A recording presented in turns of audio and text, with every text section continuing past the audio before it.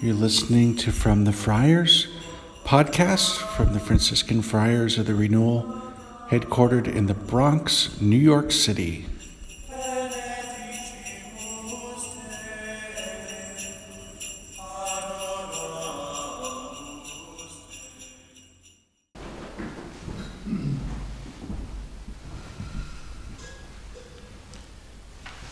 Merry Christmas, everybody. Feliz Navidad. Bon Natale. Christ is born. Glorify him. Okay, it's a little early here this morning. Brothers, so wonderful to see you, to be here together again and to worship. This is going to be an adult-appropriate Christmas homily, okay? Just so you know. We have the option of celebrating three different masses for Christmas. You've got midnight mass, mass at dawn, and mass during the day.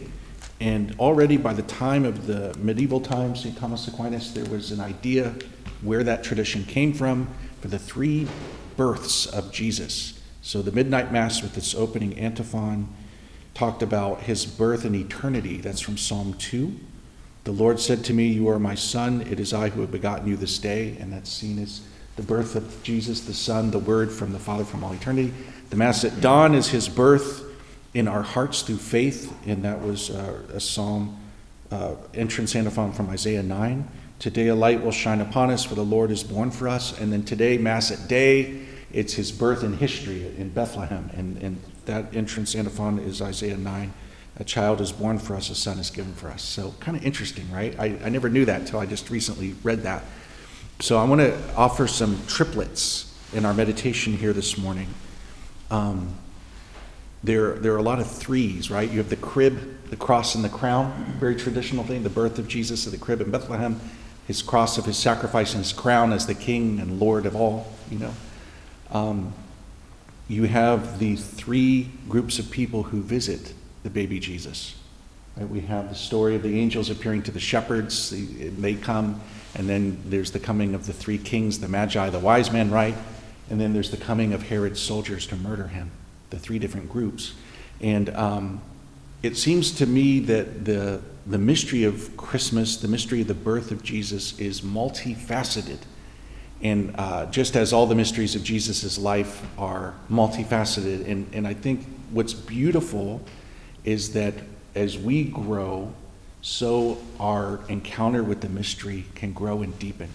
So you can think of Christmas in terms of like a childlike experience, and you think of the shepherds and the angels, and you think of the nativity and the Christmas carols, and everything that's kind of very warm and beautiful and consoling, right? And this kind of reminds me of that encounter I had with the children in Bethlehem. You may have heard my first pilgrimage to the Holy Land, and there were all these little gypsy kids in Bethlehem trying to sell the penny whistles, and I taught them the Silent Night, Holy Night melody. And then told the people on the buses that this was the song that shepherds played for the baby Jesus the night he was born, you know. Da, da, da, da. They sold all the penny whistles and sold out. And I was like, they were praising me, Abuna, Abuna, Abuna. And then later in the day, I'm at lunch in a restaurant in Bethlehem. We were having lunch with the mayor of Bethlehem, who's a Catholic. And the children saw me through the window, and they're on the sidewalk cheering for me. Really funny. But so when you're a child, you have an experience of Christmas, which is just wonderful and beautiful. It is not a fairy tale. It really did happen, but it has the feeling of a fairy tale. And it's just filled with kind of awe and wonder and mystery and beauty, all of that. And you have the gold, the frankincense, and the myrrh.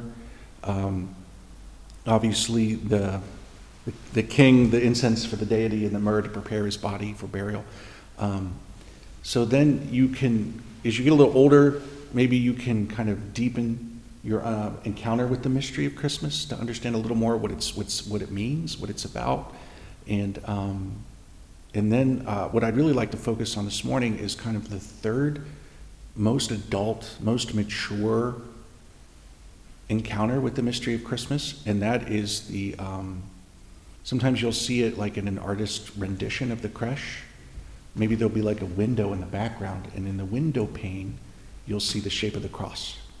Or sometimes this light of the star will shine through the window, and the shadow of the cross will be somehow present. And that is the reality that Jesus was born to die.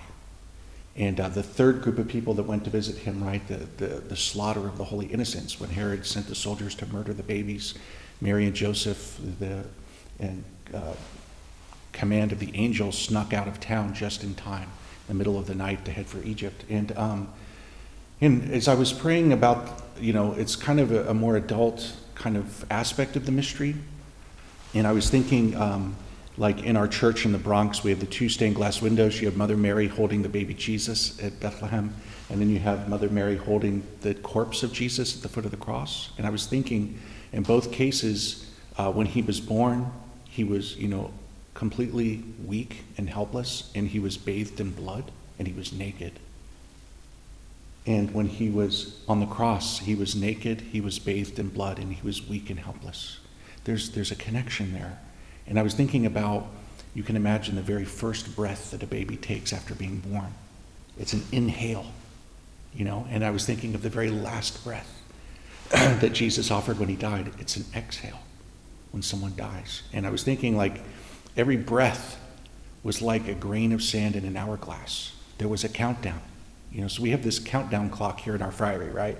It's counting down the days, the minutes, the hours, the minutes, and the seconds to what will probably be the ordination to the priesthood for you guys. And I was thinking there's something like that on the life of Jesus, from this Christmas nativity to his offering of himself on the cross and then the resurrection.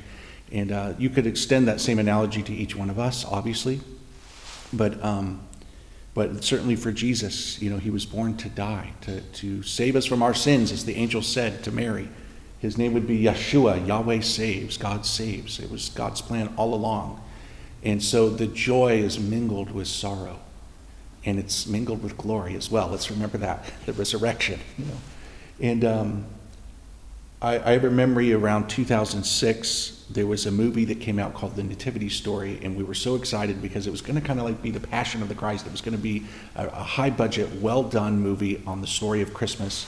And my eldest niece, Jeannie, was somewhere around 4 years old, and me and my brother, we were excited. I was home visiting family. We took her to go see this nativity movie, And she, my memory of it was she was kind of like afraid and like didn't like it, right? It was scary. And it was a great reminder that certainly as you grow and deepen in your contact with the mystery of Christmas, there are elements there of darkness and of kind of God entering into the darkness, into the suffering, into, the legacy of sin. It already begins, when he's born so poor in a cave in a stable. St. Francis would love to think about that, huh? The poverty of Jesus and Mary. This great king who was not born with pomp and circumstance, but so anyways, I had another encounter in Bethlehem, which I'll conclude with this story just to share with you. Another time I was on pilgrimage, I was there in the church of the Nativity. There's this church. It's the oldest still in use Christian church in history, right? Because it wasn't destroyed by the invading Muslims because they saw the mosaic of the Magi and they recognized them with like their complexion and their outfits. So that church did not get destroyed, where some of the other early churches kind of got destroyed and then rebuilt and then destroyed and rebuilt. The one in Bethlehem was never destroyed. So it is the most ancient church. It's amazing. And you go in there, and of course you go down to the little steps, and there's the cave that kind of is the place where Jesus was born, and there's a silver star on the floor marking, to commemorate this, and there's even an altar there. And you go down in there, and it's just beautiful. You're praying, and you're using your imagination to imagine that first Christmas and everything. Well, the pilgrims were going to see some of the other aspects, and I was kind of hanging back in the back of the church, and there was an elderly Palestinian Catholic man who came up to me and started talking to me. And I was so excited because not only did I want to see the places where Jesus walked and things happened, but I also had such a deep desire to encounter the people who are living there now. Particularly the Christians, just as we all know, they suffer terribly. So I had this beautiful conversation with an elderly Catholic Palestinian man. We were there in the Church of the Nativity in Bethlehem. And, there were all these crowds and stuff. Well, he kind of, I guess, worked there. Or, they have the local Christians who are like doing security. And he was like, Abuna, come with me. Like, we'll go through the back door and you can go down there and pray for a long time. And I said, no, that's okay. I don't want to cut the line. There were like hundreds of people in line. But we got talking, and he was kind of, and I asked him, like, well, what is it like to be a Christian, growing up here where it all began in Bethlehem? And he was sharing with me a little bit of the difficulties and the trials and the sufferings that he had been through because of his faith.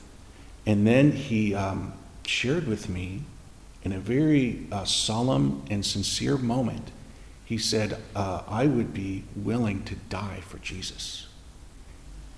And coming from him, and then he says to me, would you die for Jesus? Oh, and it shook me so deeply because it was such, coming from this man, knowing, his background and everything, that just as Jesus came to die for us, would we die for him? Would we live for him? Would we die for him? Would we, what they call this marvelous exchange, right? That God came to share our humanity so that we could share in his divinity, to offer everything for the Lord. And I believe that is the deepest and most adult encounter with the mystery of Christmas, that we would be willing to follow Jesus, that he who gave himself completely and totally for us, we would hold back nothing of ourselves for him. St. Francis would say, this humility of God who gave everything for us, that he would invite us to join him in his sacrifice as we offer our lives. And that is what it means to be a Christian, to be a follower, to be a believer, to be a disciple of Jesus, to live for him. And on this Christmas morning, let us give thanks and ask for the grace, however many days we have left, that we may live them for him. Amen.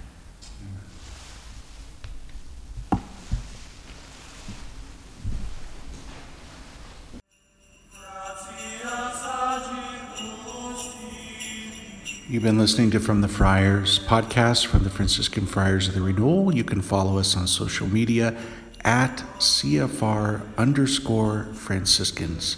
God bless you and Merry Christmas.